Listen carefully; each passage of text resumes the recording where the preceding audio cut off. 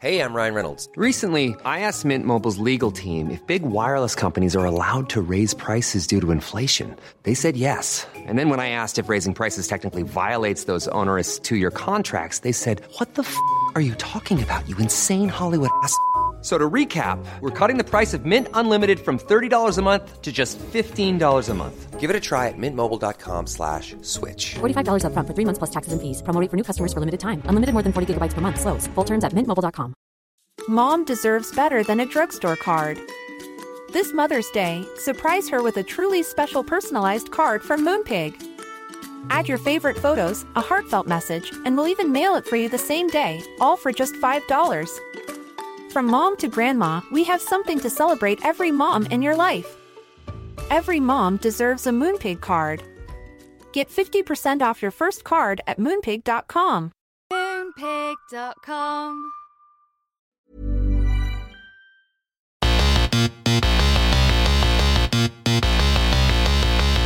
Good afternoon, good morning, good evening, wherever you are in the world. I'm Russell Tovey. And I'm Robert Diamond. And this is Talk Art. Welcome to Talk Art. How are you, Rob? I'm feeling like an art freak. Good. Do you know what? What is that? Well, why do you think it is? Someone said the other day, I did an interview the other day for BBC News. I was at the Turner Contemporary in Margate, and it was during the Turner Prize. And the guy doing the interview beforehand did a little research question. And he said to me, like, how do you describe yourself? Why are you so into the arts? And I said, because I'm a bit of an art geek. I'm a bit of a nerd. And then the interview started, and he went, so you describe yourself as an art freak? And I went, well, not so much freak, more geek. He said, well, freak, geek, same thing, isn't it? I was like, maybe, more nerd. Let's say geek or nerd rather than art freak. I quite like art freak, though. I think we should own that. I'm going to claim it now. I think we are art freaks. We are art freaks. And we do love art a bit too much. Yes. So our guest today has come all the way from New York. Yeah. And she is a hero to both yourself and biggest. mine. So we're excited. both completely obsessed. Yes. And the funniest thing is, Russell told me about your work, maybe, I don't know, like 4 months ago, because you had a show in London here. Mm-hmm. And I looked at it all and was like, I thought I wasn't familiar. And then I realised just today that I saw a show of yours in, I think, mid-2000s, like 2004-05, that Kenny Schachter put on at the Rove Gallery. I think it was in Hoxton Square, maybe. It was Hoxton Square. And that show was incredible because a friend of mine at the time was obsessed with like Genesis Peorage, and I was quite new to the art world and was sort of learning as much as I could. And she was teaching me about these kind of like artists that weren't necessarily at like Hauser and Wirth right now, at the White Cube, but artists who were doing really amazing work kind of on the outside of the art world in a way, and but still doing exhibitions and everything. And you were one of the artists that she told me about. So I've actually seen a show of yours back then and I loved it. And I was making music back then. So I've come from a music background, gone into the art world. And then our guest today is someone who crosses many different mediums, art forms. Yes. And I guess the way of summing her up would just be to say she's a multidisciplinary artist. Totally. And uses like sound and photography and her own body and her incredible mind is probably the most powerful tool for her artwork. Yes. But we're massive fans. We would like to welcome Kembra Pfahler. Hello, everybody. How are you doing? Hello. I'm really well, thank you. Good. It's great to be here. I feel really flattered, and I don't deserve all this praise, really. No, I think I've been so fortunate just to be able to stay alive all these years and get to show up for all these, shows. And I never really expected to get to have such a nice gallery now, like Leopold and Emmeline. It's worked out very nicely to get to work with a gallery based in London. Mm-hmm. And it's just been like a big surprise, all of this exhibiting that's happened. I had a boyfriend who was called Colin DeLand in 2002, and that's really one of the only reasons that I started having larger art shows. I was doing the Voluptuous War of Karen Black, my band, all the time. Mm-hmm. I never, ever went to galleries. I never went to museums. And Colin DeLand, an art dealer, kept calling me on the phone, wanting to meet me and asked me to come in and do an art exhibit. And we fell in love, and he became my boyfriend. he died of cancer a few years later. He was also married to Pat Hearn. And Pat Hearn and Colin Deland were two of the originators of what is commonly known as the modern-day art fair. They started the Armory. Wow. It was Pat and Colin they were the first people to do small shows that included all sorts of artists from around the globe. They did a show at Chateau Marmont in the 90s in the hotel rooms, and they instigated this new trend of Armory art fairs, really. And Colin was known as the Keith Richards of the art world. He was very, very intelligent. He was a linguist. He was a philosopher, and also he did artwork. So one of his art projects was running a gallery. He had a pseudonym that was John Dog. He would show sculpture as well. He came up with Richard Prince, and Richard Prince went in one direction. I think many of the New York galleries that you see today that are involved with people that are interdisciplinary like me, it's because of Colin. Really? Because Colin brought me in, and when he brought me in, it was not popular to deal with queer art, trans art, people from bands. Debbie Harry would always come to art shows, but no one was offering Debbie Harry a show.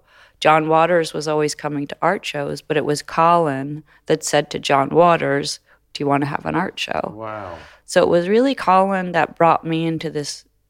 It was kind of my second wave of art world stuff. I did art world stuff in the 80s in New York, but I got bored, so I left. I would love to talk about in that, the 80s. I got bored, period I of your left. life, because I heard about the amazing kind of week-long installation you did where you were like sleeping in a window of a gallery, and you kind of made this very, I think you described it as really like unwatchable or unenjoyable or something like that. Or it wasn't kind of entertaining. Yeah, It wasn't entertaining because I was in the first decade of my work. And I don't know if you've had this experience, either of you. When you're starting out, you're experimenting, and I don't think any of us should really know exactly who we are and what we are when we're just beginning. And I think, I was trying on different practices, and What was the show? What did you actually do in the window then for the week? I slept in the window, and it was about availabism, making the best use of what's available. It was at a gallery called ABC No Rio, and excuse me, and it was just something that I felt like doing, and I was tired, and it was a way to also integrate into the neighborhood, because the neighbors thought that we were so ridiculous. The Puerto Rican and Dominicans of the 80s, they weren't art lovers. Was this Lower East Side then? Yeah, it was on Rivington Street. Right. And it was the time when there were all these different scenes in the Lower East Side. There was the David Wojnarowicz scene, the Karen Finley scene, the kind of Mud Club scene, and then who's Karen Finley? She's a great performance artist who now runs the performance department of NYU, Tisch School of Performance Art. Yeah, and she did a great piece. I suggest to everyone who's listening to your show called "We Are the Black Sheep," and she was really good friends with David. Really? Was you good friends with David? Did you know him? I did know him, yeah. But I'm a little bit younger, just a little bit younger than Karen and David. And for some reason at that time, I was still like forming. I was an unformed stone or something. But did you look to Karen for like inspiration? Was she someone that's really pushed you in that direction as well? I guess because I'm such a punk brat from Los Angeles, no one inspired me whatsoever, and I never would. I grew up in Los Angeles as a baby, and I was very anti-celebrity because I got hold of Kenneth Anger's Hollywood Babylon when I was in 6th grade. And what's that about? Kenneth Anger is a filmmaker, and he's kind of a really important figurehead and father to us all who are interested in film, but we're interested in film not mainstream Hollywood film necessarily. Kenneth made his own films. He made Fireworks. He made Fireworks. Yeah, Fireworks. I'm not Fireworks. He didn't make Fireworks. He made a film called Fireworks. Okay. He was an early queer. He was an early queer icon. You would love him, maybe his work, and he's exhibiting a lot now. He's over 90 years old now. Kenneth was born by the beach where I'm from, in Santa Monica, Malibu.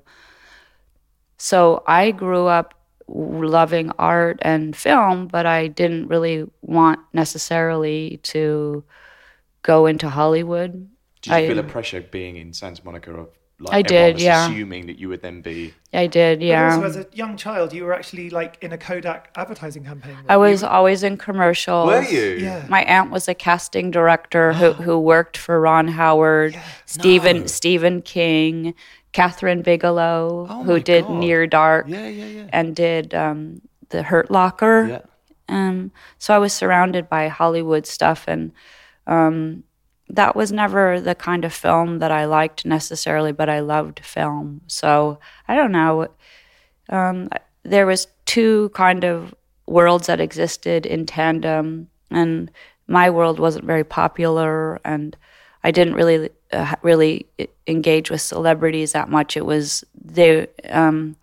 So what I'm trying to say was when Karen was never really, and the people that I looked up to in New York, they became friends. They became collaborators, and it was a different vibe than just looking up to them. You know, it was a good thing actually, because Karen would always encourage younger people to do their work and to make performance. I remember when she saw some of my first early performances, this woman that I very much looked up to, she just was like, finally, you're getting the pictures. I mean, Karen Finley I loved. I really recommend her. Kenneth Anger, I really recommend. Collaborate together though? Did you do... We've done shows together, but at the time she was blowing up in the 80s. She was #1 performance artist of the world. She was in Spin magazine, and she was really hot, you know. And then I think she kind of left New York and moved to the country for a while. So I don't know. She's around. She's at NYU. If she comes around, I would definitely see Karen. Oh, great. And talk to her about David. And they made films together with someone called Richard Kern. Yes. Who you've worked with as well, haven't you? Yeah, I did. I don't really have a lot of experience speaking on shows like this, although I've done a few. I'm sorry if I'm rambling on. Honestly, you are like our best guest ever. We love you. We have nothing but love for you. And well, I'm never leaving, by the way. Wouldn't that be Harley? We're like your fan club. What if I had just sort of like an episode right now and like had a breakdown and would never leave? I don't think you'd like me then. We would take care of you.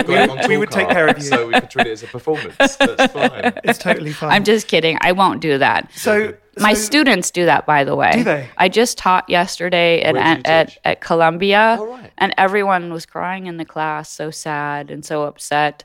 Everyone is cracking up. To come London, or? No, that the whole world is melting and dying and fucked as it can be. Yep. It is quite a traumatizing time, though, I think, at the moment. It is. Do you feel like in times like this that good art comes out of it? Because your experience of the 80s is that most of your best friends were taken away by AIDS. Yeah, they died of AIDS. And that would have...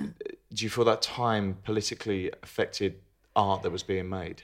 Totally. I think always in every decade you have to, like Rainer Maria Rilke says, it's our jobs as artists and people that love art to always find the greatness and the beauty, no matter what decade it is, no matter what's happening. That the world is coming to an end, is better artwork being made? I don't know. I've always been inspired by great artworks. It's the only thing that's really fortified me. Yeah. Like, I don't take exciting vacations. This is like exciting vacation to me, to see your art collection. I don't go to Saint-Tropez or to well, actually I do. And I go to Hawaii too. So I do go to nice places, but it's not it's really always nice to come to people's studios and see the artwork that they have. That's my favorite thing to do. What have you seen recently that you've liked? Well, I went to Palais de Tokyo.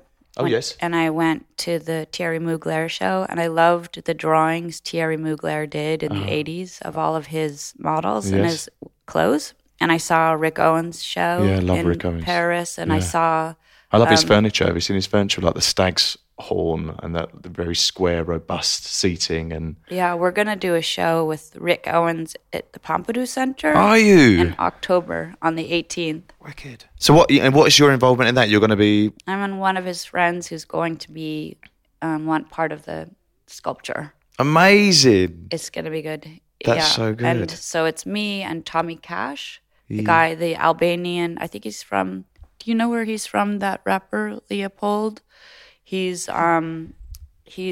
and Christine is going to be in that show. I'm obsessed with Christine. Me too. I'm obsessed too. Yeah, a friend of mine, Zoe Badeau, she's actually curated a show that's on in my gallery in Margate at the moment. Wow. And it's looking at the history of tights and how they've been used in art. So it's got artists who are contemporary, like making art right now with tights. So that's there's such an a artist good from idea. South Africa called Chiria Magadlela, who's making work with hosiery and tights. And then there's also people like Louise Bourgeois and Sarah Lucas and kind of the icons that we're aware of. Mm-hmm. And there's also people from the 70s. There's Lee Bowery in there. Lee Bowery's in there, and there's many different artists. It's an incredible show, and it covers so many different topics, from like feminism to racial politics to even the use of tights for men and how maybe they've restricted or made it harder for men somehow. It's a really interesting show, actually, and very, very deep. I can't wait to see that. It's amazing. She went to Christine's show on Sunday at the Barbican, and I was so exhausted because we've been setting up. It's got 22 artists in the show, so it's just been so demanding with Frieze coming up and everything. So I didn't make it, but I've been messaging Christine on Instagram because I'm just totally in love. And has she messaged back or ignored you? Yeah, no, we've been getting love hearts. And all kinds of, Oh, right, great. Yeah. But I'm a big admirer of Christine as well. Yeah, Me too. And Zoe was with I don't know if Rick was there, but Rick's wife, Michelle, exactly. They were all together a few weeks before the show. I think as well, Rick and Michelle are coming here now, this week maybe. Wicked. For Frieze. I don't know what they're coming here for exactly, but they're coming. So but you're in London for Frieze, that's why you're here. I'm here with Emmeline Gallery, and Leopold Thun and Angelina Volk they run Emmeline, and they Leopold asked me a few years ago if we could work together, and I had just done a show with Anoni and Coco Rosie and Johanna in New York called Future Feminism in 2014. And Jeffrey Deitch was my gallerist after Colin died.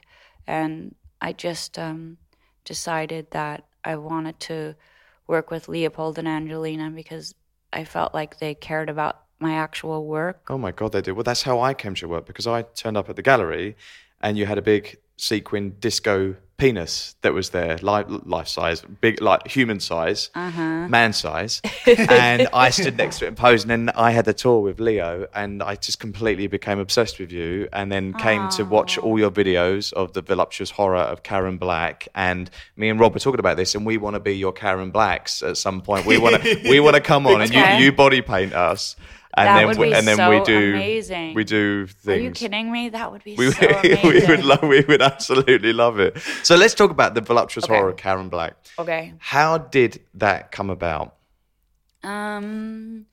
Pretty much I was married to Samoa, and we met. He was dancing on the bar of the pyramid. He's from Hiroshima, Japan. Yeah. And So what's that like? So people still live in Hiroshima? Well, he had left Japan, I guess Samoa left Japan around 1980. He was a rock and roll kid and wasn't very popular in his little small town near Hiroshima. So yeah, his family are all like Hiroshima mutants, essentially. So Samoa started a band in Japan, studied extreme theater in Tokyo, and then ended up in New York City, like all of us brave weirdos from around the world who were going to be killed if we stayed in our hometowns. We all left to New York because New York was safe for us. Is that what it felt like then, though? You felt like if you stayed where you were, you couldn't ever been the person you needed to be? No, because my look wasn't popular until the 90s. until I got discovered by Calvin Klein, and they started taking pictures, and the idea of beauty changed a little bit, and black hair was embraced, and different body types were embraced, and people, the older artists were people that kind of helped that to happen. Artists like Karen Finley and Mary Heilman and Lorraine. Yeah, because she taught you, didn't she, Mary Heilman? And Lorraine O'Grady. Yeah. Just the older artists were kind of really catalytic in helping to wake up the culture to not be so mean-spirited towards us people that were queer and who weren't looking like blonde and skinny from Malibu. That's my background. Well, one of the interesting things that I connected with in your work, which is quite funny because I'm a man, obviously, is this idea of body image. And I heard you speak really eloquently recently in a film. You were actually talking about the menopause and the idea of like getting older as a woman. This whole idea of like somehow taking control of your own body when you feel uncomfortable within it for, as you're growing up. And you grew up in California and were surfing a lot. And I guess there was a lot of like a certain type of a look in that place I just really connected with, and I had such empathy with. And it's like I used to be in a pop band, and I grew up and people were always telling me to lose weight, and you're constantly worried about being on stage and how you feel. But your work for me kind of liberates me. Like I watch the way you're so physical and the way you use your body in such a powerful way, actually. And even you showed us a photograph Leopold showed us just before we started recording of you surfing, and I'm quite fascinated as Karen Black. As Karen Black, in full body paint. But even that physicality and this idea of how you've grown up with surfing and then how you've sort of incorporated that. It's fascinating. Yeah. Well, I don't know where are you both from? Where were you growing up? So I'm Essex, which is probably Jersey to New York, yeah. I want to ask you both a million questions too, but like how did you, can I ask, is it rude to ask how you started doing all your acting things and all your plays and joined stuff? a drama club when I was a kid, got an agent, and then through doing mainly theatre, I made the transition from child to adult actor. And then it's sort of been, and plays for me the thing. So I would choose a play over anything else. Wow. And I feel like that is, the moments in my career, in my life that have been the most important have kind of revolved around plays. Plays are really, and acting is really hard for me because I can't remember lines. And I find that when I was growing up in Los Angeles, I found that doing acting was something I wasn't good at. Auditions and things like that. I couldn't handle the emotional ins and outs that you had to do to go into characters. Right. I was too fragile emotionally, and I couldn't comprehend going in and out of characters. I wasn't a method actor, and but I really loved strange movies, and I really loved theater and performance. I just couldn't do it. I couldn't handle it. It was too upsetting to me. I remember doing Under Milkwood, Dylan Thomas, and I just had a complete breakdown reading that text. Wow. And I couldn't. I didn't get cast. Didn't get cast in the play, and I couldn't understand why they wouldn't allow me to work on the play anyways, and include me. Like, can I do something else? So there wasn't, around that kind of traditional theater, there wasn't the spirit of inclusion that I found in punk in Los Angeles and in art. So that's sort of why I gravitated towards that, because I made a lot of mistakes, and I couldn't act, but I loved music and performance and making beautiful things. To me, plays were beautiful things. I went to the Renaissance Fair every year with my auntie, and would watch all of the Renaissance plays, and I love the costumes at the Renaissance Fair. And I went to every film set that I could when I was growing up to watch my aunt work. And so I guess what I'm trying to say... Your aunt who's casting director. Right. So you'd go and you'd see all the actors come in and... I mean, I came to do what I'm doing similarly probably to the same way you all did. There's some spark of beauty and joy and creativity, and you think... this is beautiful. This is going to set me on a trajectory that might make life worth living. Because I feel like great art and music and theater give us a reason to live. It's very healing to do artwork, it's like a panacea. It's made me stronger as well. I can't imagine life without being surrounded by beauty and challenging work. I just can't imagine it. You know, I grew up outside London, like an hour outside London. And when I was a young kid, I did a lot of ballet, and I wanted to be a ballet dancer until I was about 11 or 12. And then I started acting, and I loved acting as well. But for me, acting was never right either, because I always felt like you had to be someone else's story. But you liked all the hard stuff. You liked the theatre cruelty. Yeah, I liked Stephen Burkoff, and he liked I mean, I appreciate it, but Rob got immersed in it and loved I got really obsessed with it in my teens. traumatic theatre. Yeah, and then I started writing songs, and then that led me eventually to art as well. So, and I sort of gave up writing music and became a gallerist. So it's been this really odd journey in a way. But for me, it was often about trying to somehow work out my own story of like... Well, what your creativity zone was, zoning, like trying to choose it, like where it was going to go. Yeah, and self-portraiture. And that's one of the reasons I love what you do, because I feel like you've created like a character, I guess, but at the same time, it's so true to you and so purely like your soul. So it's almost like you've done all these films. I know you made like sort of horror films almost, and like and your albums. I feel like but let's talk about the albums then. So we talking about how you got to be Karen Black, how that got to be. Because I grew up and I was terrible at school in Los Angeles. The school system's extremely boring, and it was a huge public school, and my mother had gone to the same school. So I walked into the classroom, and my teacher, I remember Doris was her name. She said to me, "You're Judy Ray's kid, aren't you? Stand in the hallway." My teacher didn't like my mother, and we were like the bad kids.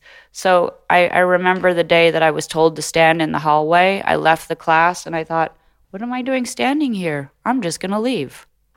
So I left the class, went to the beach, started just screwing around, making things, and school was so negligent in Southern California where I went. We were never accountable for attendance. I took my parents' pot. They had pot all over the house. This was the 60s in Los Angeles. I went to the beach every day, and I started to develop my own mythology, my own vocabulary of images, because it was so incredibly boring in school and there was nothing to do. So, I watched films all the time and television all the time. And I love the actress Karen Black, who made 5 Easy Pieces, the Bob Rafelson film. Do you know that film? No, don't know it. Oh, I can't wait for you to see that. Okay. If you are doing, is it okay to say the play you're doing? Yeah. If you love Who's Afraid of Virginia Woolf, you might love Bob Rafelson's 5 Easy Pieces. Okay. Cool, we should watch it. It's such a great film. Do you like that one too, Leopold? And, I mean, it was a school of Dennis Hopper and Tony Basil. And Karen Black was from a time in Los Angeles where interdisciplinary extreme artists worked in the medium of film. She always played kooky kind of screwball characters, didn't she? Yeah, in everything she was unusual looking. And I loved her working with Robert Altman in the film called Nashville. So I always loved her films that she did. And when I was in New York, I met a filmmaker called Mike Kuchar and George Kuchar I met, and they inspired John Waters. And I actually started making films with Mike Kuchar, and I did a performance one night, and Mike said to me, "Kambra, your work's very voluptuously horrific." I said, that's a very Baroque way to speak. Wow. Yeah.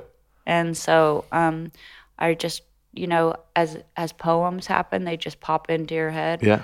I named the band The Voluptuous Horror of Karen Black. And she came to my first show. So you've met Karen Black? I was about to ask that. You've met her? She came to my first show in Los Angeles, and she got on stage and introduced us. No way. That's so special. Did she know what the work was? Had she seen you perform before? Okay, first of all, the work was so ridiculously unpopular at the time, standing on my head and cracking eggs on my vagina, which stems from a Georges Bataille book called Story of the Eye. I mean, Karen Black is an extreme actress and artist, despite the fact that she got sucked into Scientology, like a lot of people in Los Angeles. She did, right.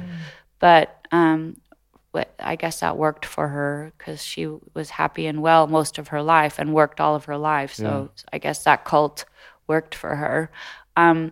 But she introduced us, and she tried to pick up my drummer. She wanted to have sex with my drummer, and she said to me, she took me by the hand and looked me in the eye and said, "I think you're a wonderful artist, and I really love what you're doing, and good luck with it." Wow. She never sued me. She never interfered with any of my web activity. She never did anything mean-spirited to me, and she always supported me. And I remember I did a show with Lou Reed at UCLA called The Raven, and we needed an actress to be in The Raven with us, so we hired Karen Black. Oh, that's so good. What an endorsement. The thing is, though, the best artists always support other artists exactly. and will applaud other artists and will Yes. also let you have your time. Do you know what I mean? Like we'll try and... did. Yeah, that's so wonderful and generous. She did. And I wanted to do a benefit for her when she died of cancer, but it was funny because just speaking of sizeism and misogyny and sexism and stuff, I went to meet her husband, and I wanted to do a benefit for her and after she passed away, and to raise money for him because he lost his home after she died. Wow.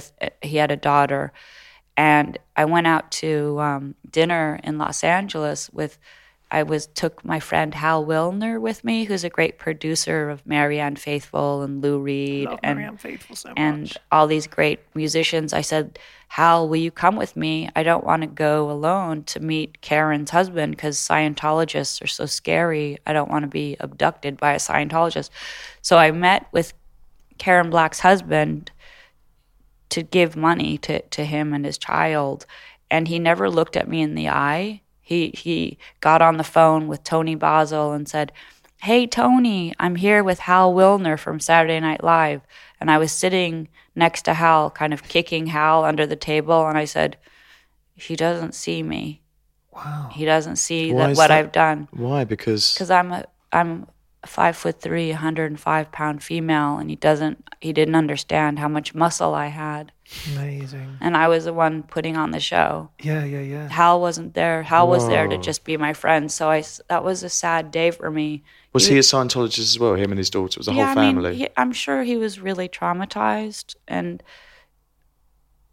it's just kind of indicative of a mentality from Los Angeles. Like if you get around really famous people get all mood altered. Yeah. And he saw Hal and dollar signs popped Yeah. up. You know, he's like, That's all he "Oh, could see was I'm that." with Yeah. Hal, Yeah. a man from Saturday Night Yeah. Live." And Hal was kicking me under the table saying, like, you know, "Don't worry, it's going to be fine." Yeah. So I never was able, to do that benefit for Karen Black. That's how it started. She never got litigious with me. She was always supportive. And I mean, I did some pretty severe stuff in my band. I sewed my vagina shut. I did things that would ruin your life if I felt like having a conservative career of any sort. It would be impossible because of what I've done. And I knew that, and I'm really proud of all that work. And Yes. that's You what should be. It's Karen incredible. Black sensed. Right. Wow. So you see, when you sewed your vagina shut, is that still the case now? No. I think that might be pretty hard, right? How would you like use the restroom or like do anything? You know? No, we just did it. It was funny to do. It was funny. It wasn't a destructive maneuver. Yeah. It was just. It's easy to sew your vagina shut. You just take a needle and. You know, compared to all the other pain in the world and bad things that happen, it was easy to do. Are you Also, that work is documented in the Freeze project you're doing now. I think there's pictures of you. Leopold encouraged me and curated a lot of the work that's up. You know, thanks, Leopold. Because I don't really ever look backwards. I call it yesterbaiting. Right. To look backwards. I like that. That's a hashtag. Love that. That's a hashtag. Yesterbaiting. Yes. So I never look backwards. I don't know if this affects you both, if you're both doing art projects, galleries, and plays. Yeah. I mean, I feel like if I look in the rear view mirror too much, I won't be here in the slow down, day yeah. for the present. So I don't know. I don't even realize how old I am. I keep reminding myself. I forget that I'm 59, and You look incredible for 59. Oh my God. Yeah, it's because of having such an extreme 99% type lifestyle, you know? Like, I think if I was a 1%er, I would have spent a fortune on like hormone treatments and surgeries and everything. But I was with Violetta Sanchez, this artist from Thierry Mugler, Right. who was a model. And Violetta said, I said, do you take hormones, Violetta? And she was like, you don't take any hormones because they're a man-made construct. Don't take hormones because you'll have to go through menopause twice. So I've never done anything that you're supposed to do when you get older. I've never done anything you're supposed to do when you're younger also. I've never spent a penny on beauty products. I don't buy anything. Or body paint. I mean, you must spend a fortune on body that's paint. true. I have a sponsor. Do you? Do you really? Yes. That's handy. You Do could you want get to a mention sponsor, do you want to too. mention your sponsor? You could get a sponsor. You probably have a sponsor too. I've got a few things. We actually have yeah. a sponsor for the podcast. You ever get sometimes sponsors, as well. yeah. But talking of the body paint, aren't you... It's Alcone makeup, and I recommend Alcone. Okay. You'll meet them if you come to Broadway. Okay. They're wonderful for all theatrical, like Ben Nye cosmetics, horror makeups, Yes. prosthetics. They did The Lion King. Wow. And they've been sponsoring me for over a decade. How long does it take for you to do your whole body in the paint? It depends. Sometimes if I do a quick punk show, I can do it in 5 minutes. What, your whole body? 10 minutes, 15 minutes. Really? That I can fast? do it. You've got it down to a fine art. And if I'm doing something for film and I need to keep the body paint on all day, like I did a Rick Owens fashion shoot for Candy magazine with all of Rick's clothes, and I didn't want to ruin the clothes, so I did a kind of body paint that wouldn't ever come off. Wow. It was a latex, and so that took a few hours. Wow. So it doesn't take a long time. And how do you choose what colour you go for? Because the photograph you just showed us, you're on a surfboard in red, and performances I've seen you come on in blue, and you black out all your teeth, Yeah, and you wear big Japan. hair pieces, and you're right, okay, you normally are topless. Sometimes if you're in, like using Tompkins Square Park, one I saw, you had pants on, but you had the top off, and then other ones you're completely naked. How do you decide on the colour? I think it's the color. Did you ever see classical Chinese opera? Like colors have an actual significance in Chinese opera. Like reds can indicate love, or blues can indicate sorrow or the sky. So color therapy for me is I prefer cooler colors. I don't like primary colors on my body. I think it looks too comical. So I like cooler tones, and having this color on my body is the only time I really love to be surrounded by color. Like in my home, I don't have anything on the walls or any color around me at all. I think I do what I feel like doing. That's it, really. So it's really just about feeling, and I think that it's the same way you would probably choose paintings or how you would get dressed in the daytime. It's something that is something, if you listen to, it's just something that is an instinct. So. And did you always start as yourself as Karen Black, and then the other Karen Black models came alongside you, or was that always your kind of plan from the beginning?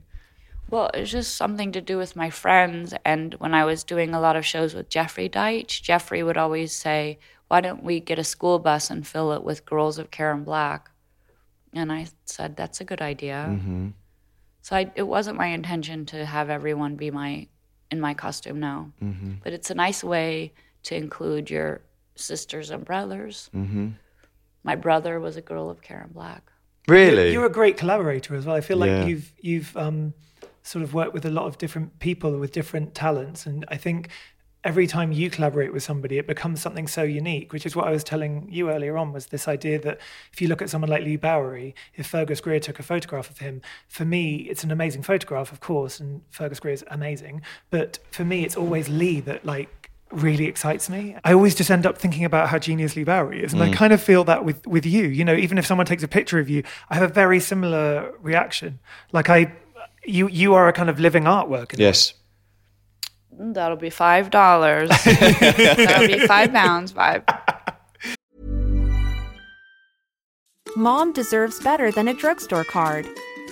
This Mother's Day, surprise her with a truly special personalized card from Moonpig.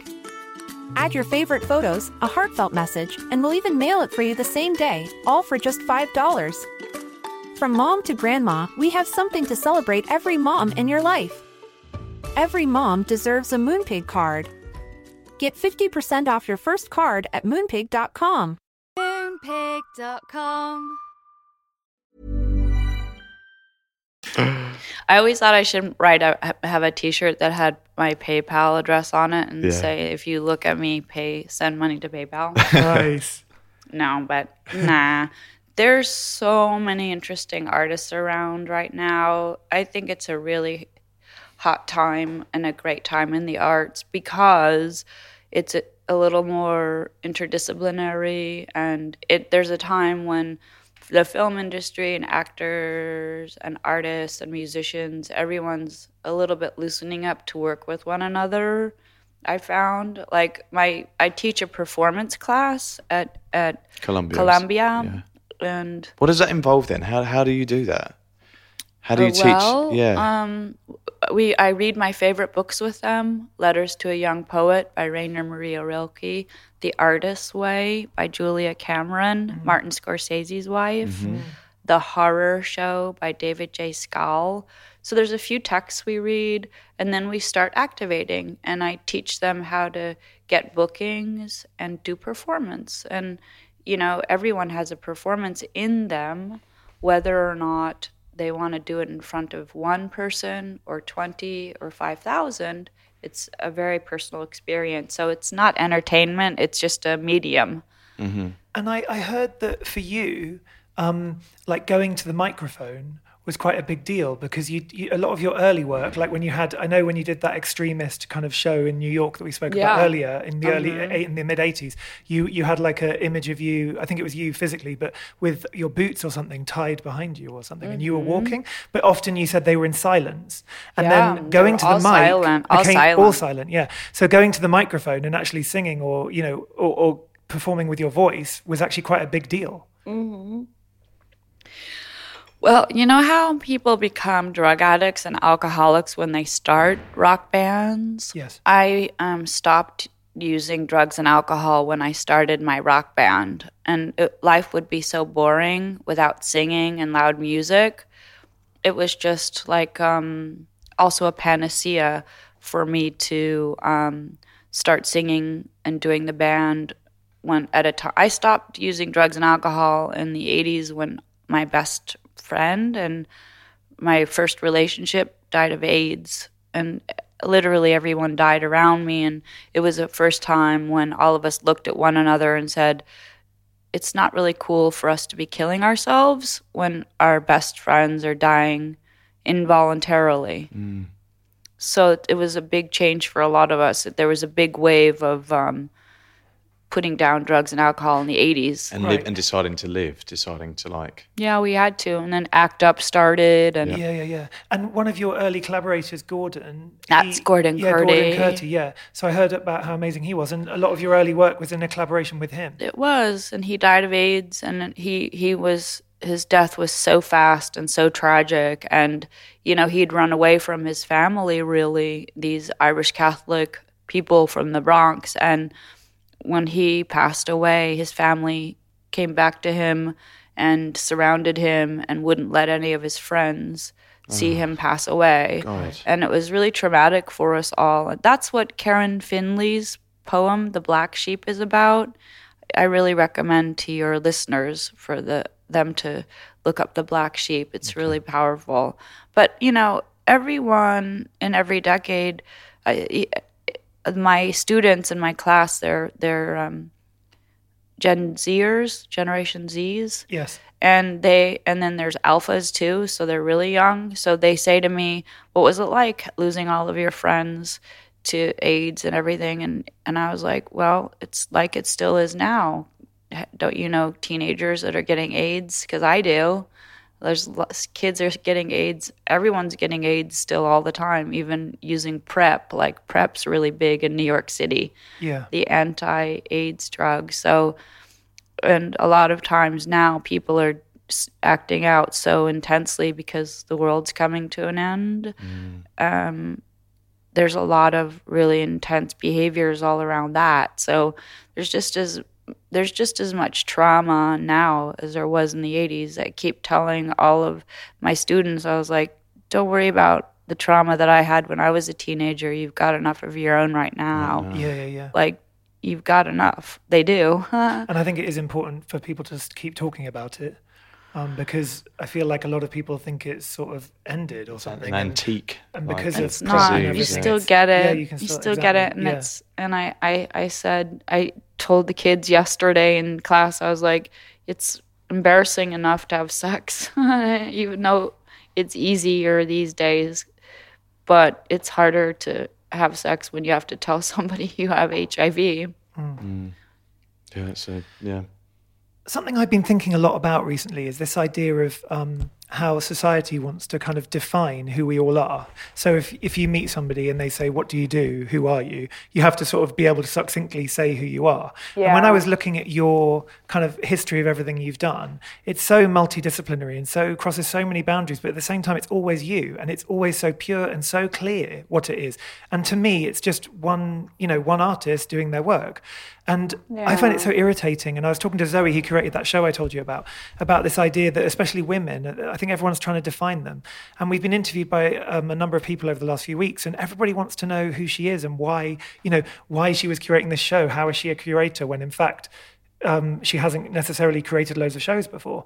But to me, it doesn't matter why. I feel that we can just all be creative in different ways. And I think you're a great example of that, and why I want to champion you and scream your name from the rooftops, because I feel like you're saying, this younger generation, we are all talking to each other from different disciplines. And I hope so. I mean, that's one thing that the class asked me to teach at Columbia. I didn't try out for a teaching job at Columbia.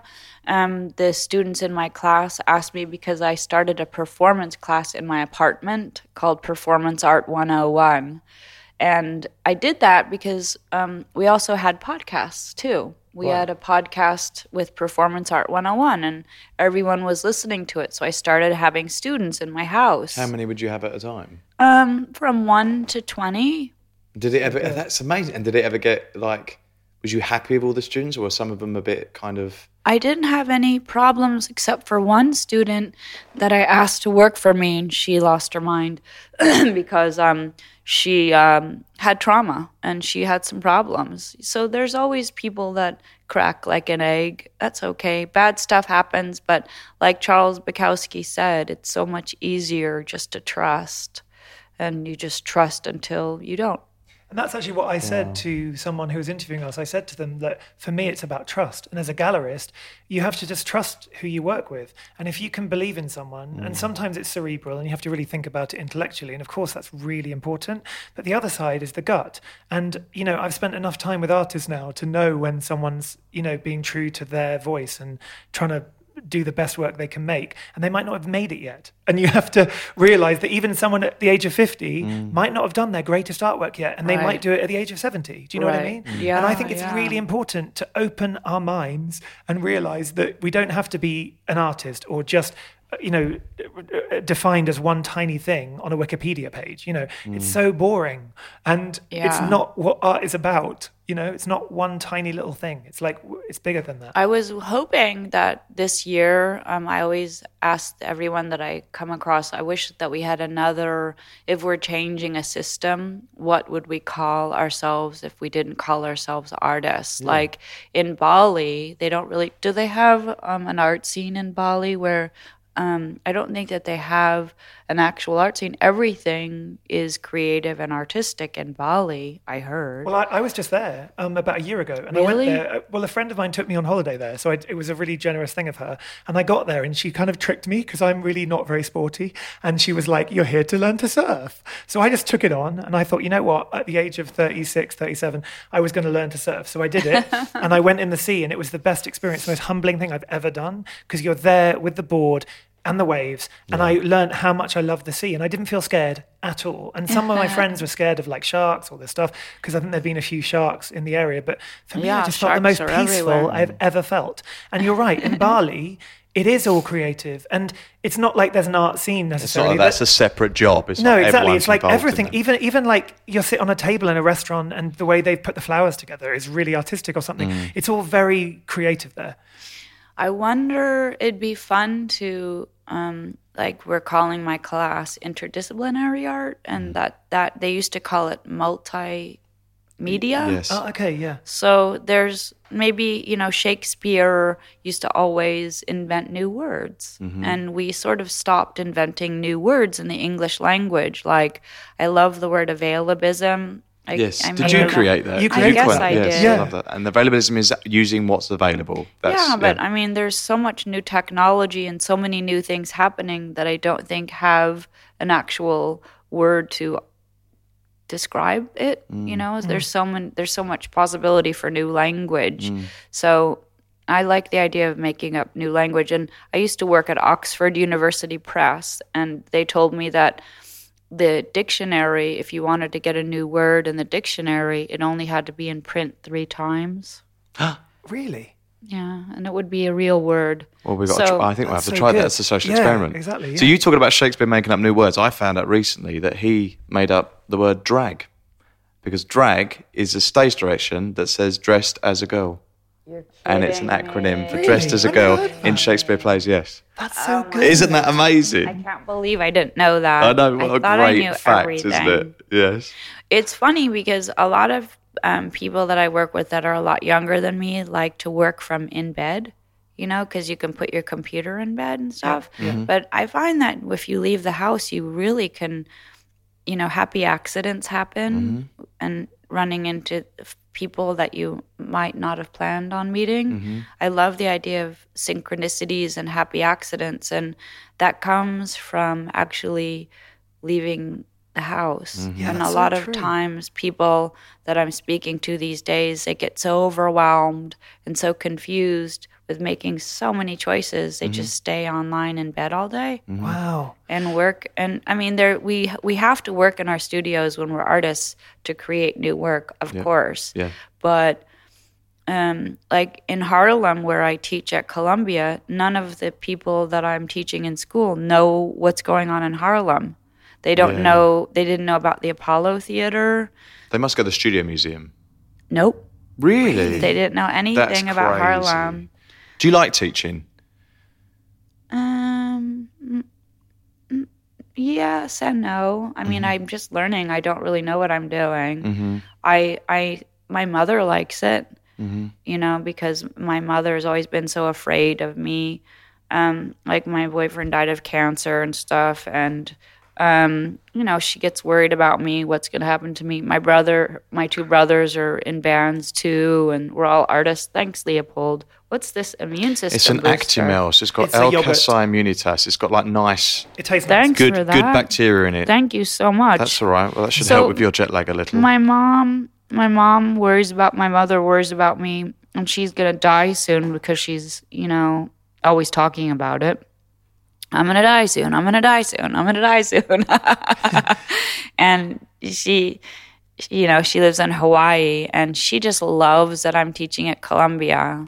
So she's just telling all of her Hawaiian friends that I'm teaching at Columbia. She's really proud of that. And I don't think she's loved Karen Black, and she's seen everything I've done. My parents always came to see my artwork all through the years. And a lot of extreme artists like me often leave their parents and leave their homes. Well, they and must find it tough to see the work. Didn't your mum find it very tough to see you? She did. Sew up your own vagina. She really did, yeah. What was her? Thought Did it she was see the gross. video? She saw the film of it, or She covered her eyes, of course. My mom's a mom, and I just told her I was very angry, and doing Future Feminism with Anoni and Coco Rosie and Johanna, Future Feminism, we addressed a lot of the stuff that they talked about in the U2 movement, but they kind of I don't know what the YouTube movement is. What's that? U2 Oh, U2 movement. is Sorry. when- is when we all started when misogyny came to the forefront of our culture. Yeah. And that essentially misogyny and sexism started to come to the forefront. But in America, what happened was the media monetized it. So that was the primary concern for attention towards females and misogyny. And it's just a trend, sort of. So do you think that's what Me Too's turned into? Like that whole it thing? always was that. Exactly. It was monetized. Yeah. And but doing Future Feminism in 2014 helped me a lot to articulate to my mom why I was so angry for being devalued and being female. But still, when you're a struggling artist and you're an artist all your life, you have to question why you're doing it anyways, and you're not doing it for the approval of others. So, Yeah. Well, I love that you're teaching. I think it's such a brilliant thing. I do too. Because I think whether you realize it or not, I think you have an incredible generosity, and I really feel it in the work. Really? And I'm grateful for that, just as a recipient of the work in that sense, watching it and being a viewer of it. I take so much strength. I mean, from it's really, and your work is incredibly entertaining. It's also equally fascinating and moving and shocking, and we're witnessing things that we don't normally, you wouldn't be looking for, you wouldn't know would arrive. And I think it's really nice of you guys to say that, because most people just threw rocks and stones and bottles at me. But you know what? All the greatest artists have that. Yeah. And I feel like a lot of the best artists are the ones that right now probably don't even get seen or heard in these bigger galleries and everything. But then often is the case, especially with women, which really pisses me off. They will get discovered once they've gone. Yeah. It's like, or once they're really old. Really old. Like if they're like 98, and then they've got a few years to they're no enjoy longer it. threatening or something. It's it's ridiculous. So I'm glad that's what the queer population of the world and other races have been experiencing this since the Industrial Revolution and since the turn of the century. I mean, Emmeline said to me that Leopold's gallery and Angelina's gallery, they said, we want to work with you and work on your things for as long as we can. And so that really struck a chord with me. So I think I might be a little popular now, but it'll change. We're going to make you more popular.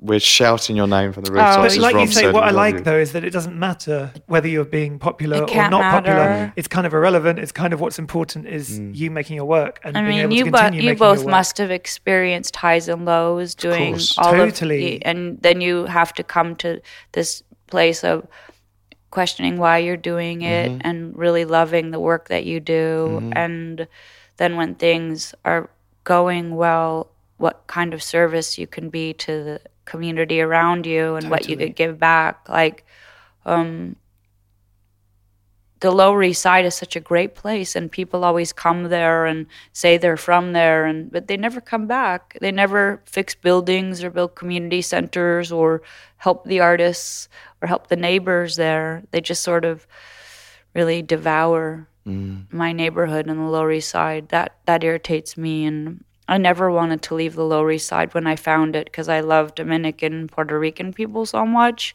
They saved my life.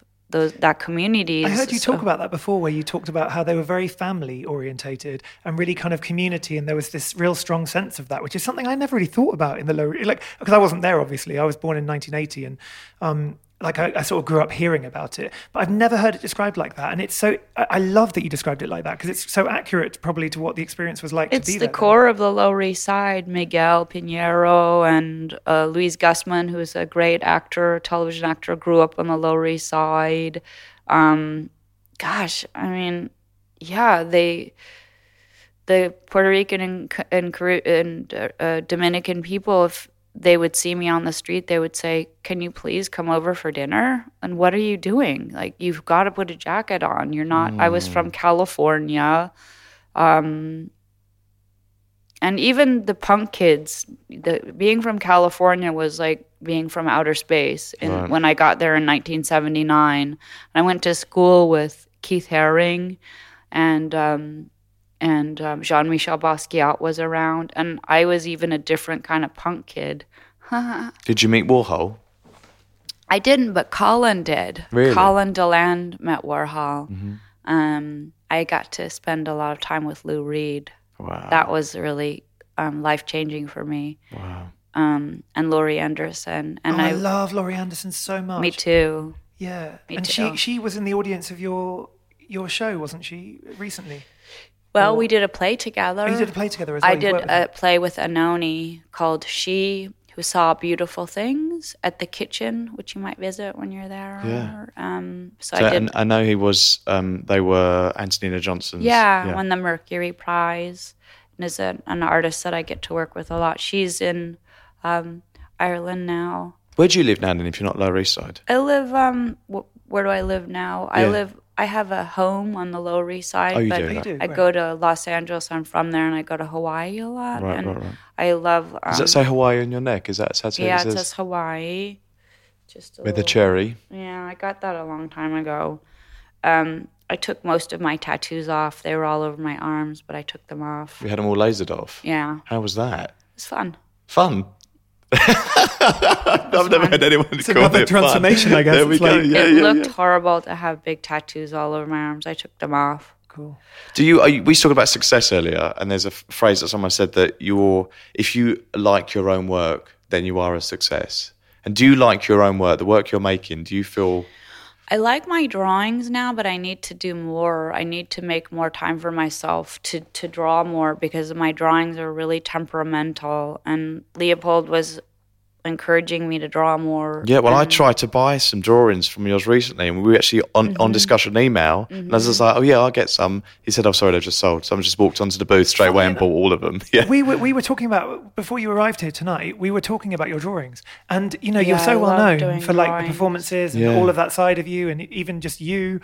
But I feel like the drawings, I really wanted to talk about them because I find them so personal and they're Yeah. so like, we've always loved drawings by artists, but I particularly love yours. yeah, your I think style. they're fantastic. Because of And- because your character, the Karen Black character Yeah. that appears, and the hair, and the makeup, and the black teeth, and It's done with the makeup that I use. oh, it is. Oh, I didn't know that. I really love drawing and painting, and it's really something that the drawings are just a lot more temperamental, and I feel like the girls of Karen Black get shy to come out, like they don't want to appear on the page or something. It's really performative doing drawings with these things. So I'm vowing, and I that's what I'd like to do, is do more drawings and And also spend more you're- time with my hand, like actual drawing with my hand, because we all have hands and we can all draw actually. And I find that doing drawings is like nonfiction illustration, because I actually do the things in my drawings. Like I do the sewn vagina, and it's not And the just vagina a special wall effect. you've done, haven't you? The And- wall of vagina. Yeah. But I've always loved drawings, and I have a lot of drawings in the Museum of Modern Art, actually. Oh, do they have you in their collection? They do. Wow. And that was something that Colin Deland organized, actually. so great. But Leopold's and the gal Emmeline's been really encouraging and that helps a lot. The other thing I love is the sit-in works. So the works where they're almost like on a basic level, if you think of like Yves Klein. I love Yves Klein Exactly. so much. But I mean, for people to understand what the work looks like, that's probably the quickest way for people to get a vision of what it might be like. So you're using your own body and then almost like sitting on the page. And I think some of those works will be at Frieze maybe. It's really athletic to do that, because I used to be a gymnast, and I tried to get the girls of Karen Black to sit on the page, but it's funny, no one can do those things that I do, really, those physical things. It's a little bit difficult. I don't take for granted the things that I do physically. Most of the girls of Karen Black just can't do it. I So think that's what makes you unique. Yeah. You have such a unique physicality. And I was going to compare it to being like an athlete, actually. it feels like it, but it's just surfing. Having balance too. Did you fall off your surfboard a lot when you surfed? It took me 4.5 days until I could stand.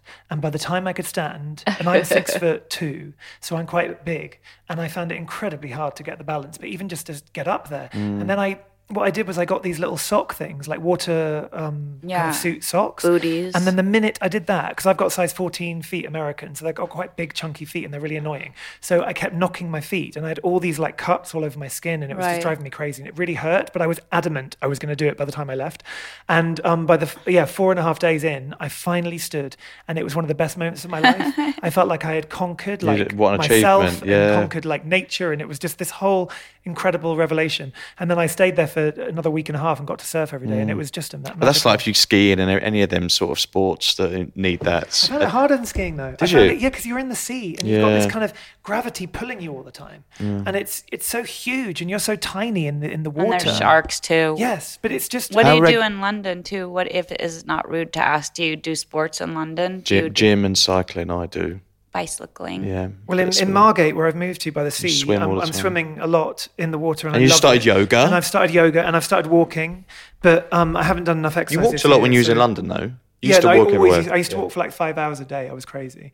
And I love that about Margate because you can walk across the whole town within 10 minutes, 15 minutes. So everything is like a 15-minute walk. So I'm forcing myself to walk and get healthier again. But what do you got planned to do while you're in London? What's on your to-do list, the Kembra to-do list? Well, I want to draw and I want to really look around because I haven't really seen a lot of London, and I just I want to draw. And there's a certain kind of paper that I like here that Leopold and I we found it in Denmark. We found my favorite paper, and then we were able. What is it? I don't know. It's just the kind of paper size that we liked a lot. It's about 30 by 22, 24. Is that about how big it is? It's just the size that we liked. Yeah. Is that in inches? Yeah, in inches. Wow, I don't know the other system. No, that's perfect. Amazing. So it's kind of user-friendly size. So I like the paper here a lot. Nice. And I like a lot of the buildings that I get to see. I'm not a big traveler, and I'm afraid of Europe because it all reminds me of like Blow Up, the movie Blow Up. Right.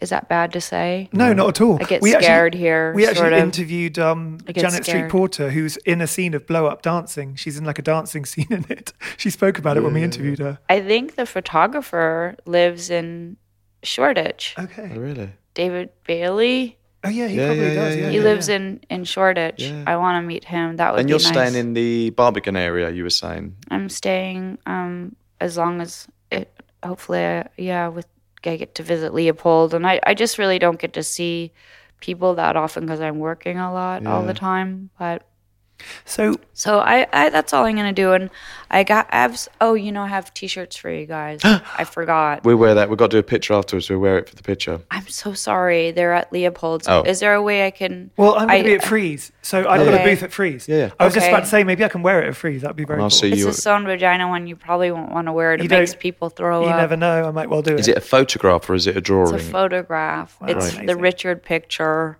Sorry, it's a really offensive T-shirt. We love offensive T-shirts, especially when they're made by you. Yeah. And it's elegant looking too. Exactly. It's not that bad, but it still upsets people on the subway in New York. I don't know how to drink this Actimel. You just do it like a little shot, like that. Yeah. Really? Yeah.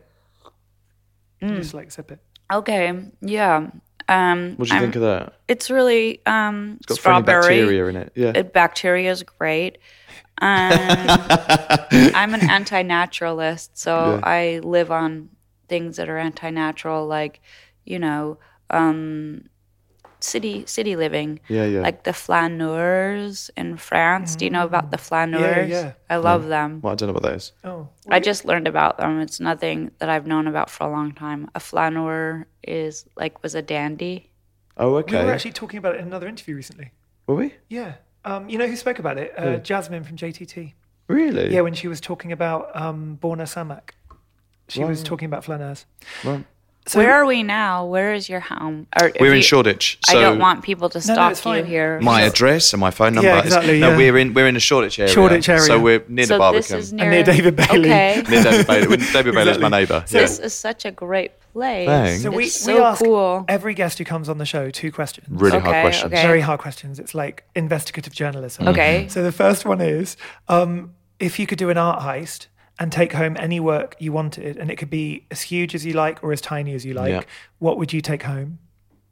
And oh my God, I'm sort of against stealing because it's such bad karma, because I feel like there's so much abundance in the world. I really don't steal anything. I try not to. I do steal from church, though. I did take like the priest costumes a few times. Did you? When I went to my drug program, I left with like half of the wardrobe. Oh Sorry. Did you ever take the crucifixes from the church that you use in your performances? I did actually. Yes. Did you? I Are they did, officially actually. from a church? They're from Father Delgado from East 4th Street. And when he gave it to me, he gave me a 1960s crucifix that I took home and sprayed black and shoved in my butt. Sorry. Wow. But, I was mad at that church because they wouldn't bury any women that had worked as prostitutes and any women that were addicts or single mothers. So that church wouldn't sanctify women that had fallen, and I thought that wasn't Christian. No, not at all. So you took the crucifix painted black and put it up your ass, and you were I did actually. So I did. Did you go back and tell him? Does he know this happened? Father Delgado is a really good friend of mine, and I've known him for years. It was a Church of the Most Holy Redeemer. So there's a few things I've stole. That's a really good question. What would I steal? What would I steal? Gosh, what art would I steal? Yeah, like a touchstone artwork, something that you visit all the time and you go and see. Or an artwork that means a lot to you. Yeah. Well, I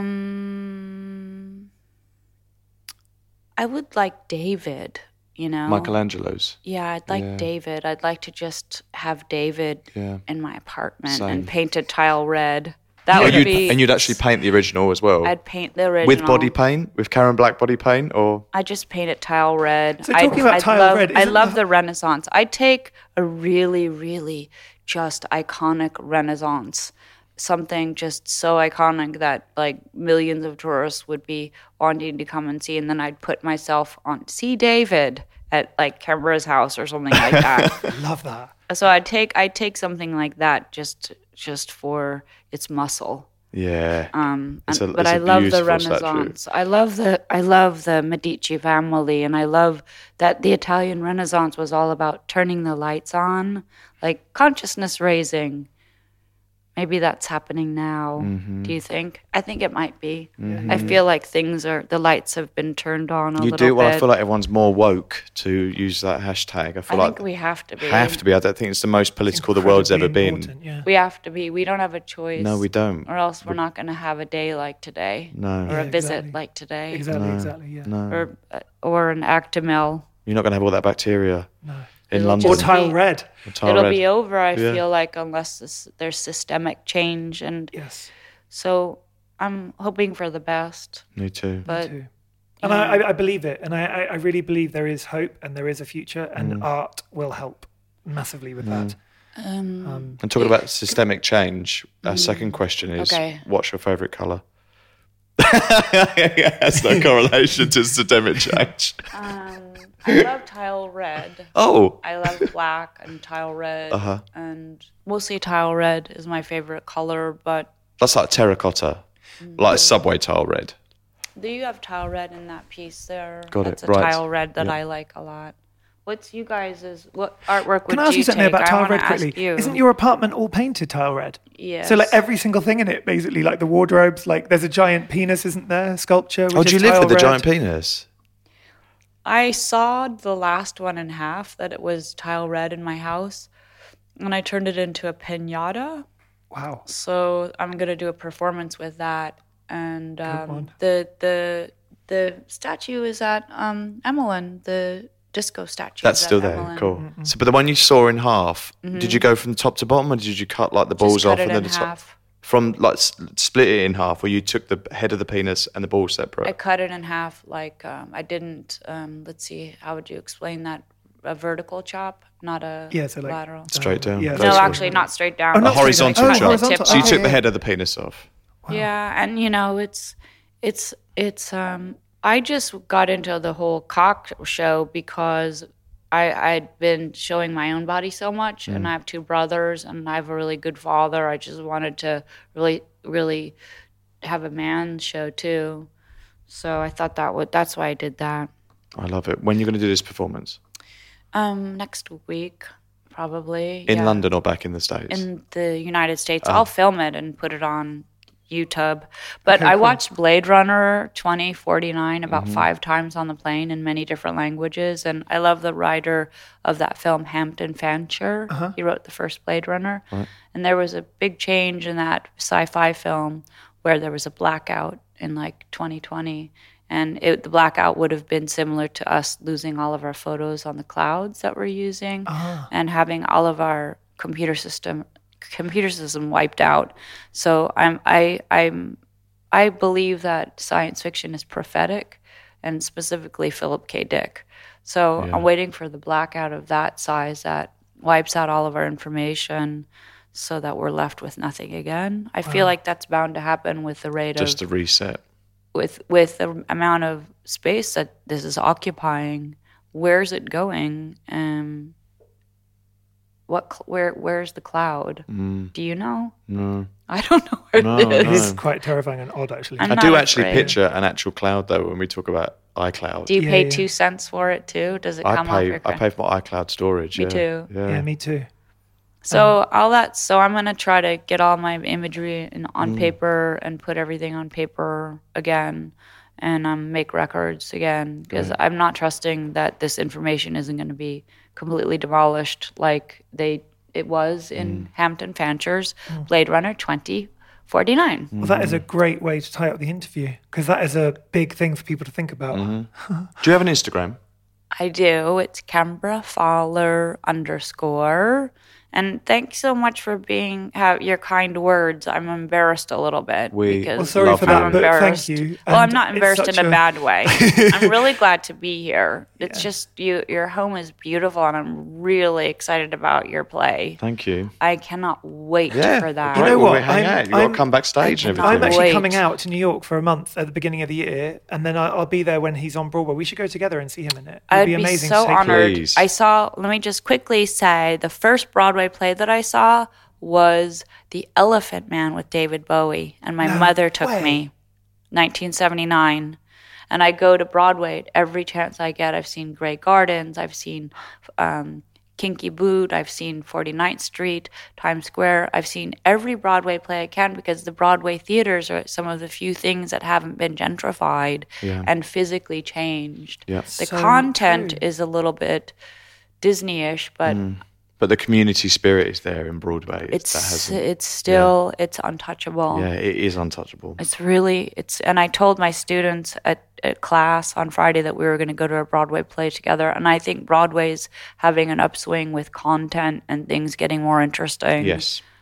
Hopefully. You know, I've been talking to a lot of friends recently about how lucky we are to be alive now in many ways, because I think you have to remember that even though we're going through all these turbulent political times and it is quite terrifying, we're actually really lucky because there's so many great artists, and there have been so many great artists alive while we're alive. Yeah. And if you think about it, like David Bowie, I was actually thinking about it earlier, but yourself included in this, you know, like Grace Jones, just like all the kind of phenomenons that we've had, like these incredible, strong people. Cultural, iconic movement. And even Christine now, and yourself. And like, there's so many people that I love. And I'm so happy that I was alive to witness all of what you're all doing. It's important that we all reach out to one another. That's what I always suggest to the kids in my class too. We made lists of people we wanted to meet, and they were thinking, oh, this will never happen. I'll never get to meet this or that artist. And it's really important to seek those people out. Definitely, you know? like-minded kind of kindred spirits. Even if they seem unapproachable, because I don't know.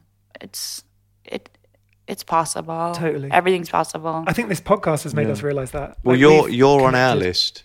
You were on our list. And you were we've met 100% on you. our list, and now we've met Wow. you. We're very, very happy. That's an amazing You'll probably be thing. disappointed. I almost threw up because I ate so much weird stuff at the airport. Well, you had a bag gas of donuts station. and a cheese sandwich, you told us, right? I just went to the gas station by the airport and got a cheese sandwich in the middle of the night. So I'm glad I didn't really get sick at your house. That would have been really uncool. And I loved that. I heard a podcast you did a while ago with Lydia Lunch, and you were saying knowing that when she wrote a text or a book or something about healthy eating, it sort of made you start realizing you shouldn't just eat donuts all the time and eat a bit healthier. And it took you hearing Lydia Lunch saying that actually made you think about what you're eating. The need to feed. Yeah, the need to feed. That's right. So also I recommend checking out that podcast if you're listening to this one right now. Lydia Lunch is so genius. And if you don't know who Lydia Lunch is, you need to know. So just listen. That's all I'm going to say. Is that her real name, Lydia Lunch? You need to go listen because you obviously haven't listened. I haven't listened. But I would like to thank you so much. Thank you so for joining us on much. Talk Art. Yay! And for images, revolution. For images of everything we've talked about, visit @Talk Art on Instagram, and we will be back very soon. Thank you, Camera. Thank you. Thank you. Bye. Bye. Ding, ding, ding, ding, ding, ding, ding, ding, ding, ding, ding, ding. Love it.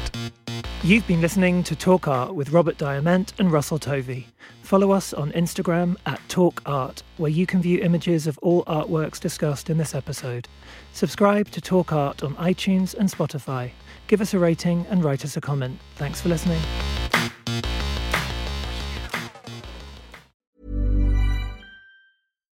Here's a cool fact. A crocodile can't stick out its tongue. Another cool fact, you can get short-term health insurance for a month or just under a year in some states. United Healthcare short-term insurance plans are designed for people who are between jobs, coming off their parents' plan, or turning a side hustle into a full-time gig. Underwritten by Golden Rule Insurance Company, they offer flexible, budget-friendly coverage with access to a nationwide network of doctors and hospitals. Get more cool facts about United Healthcare short-term plans at uh1.com.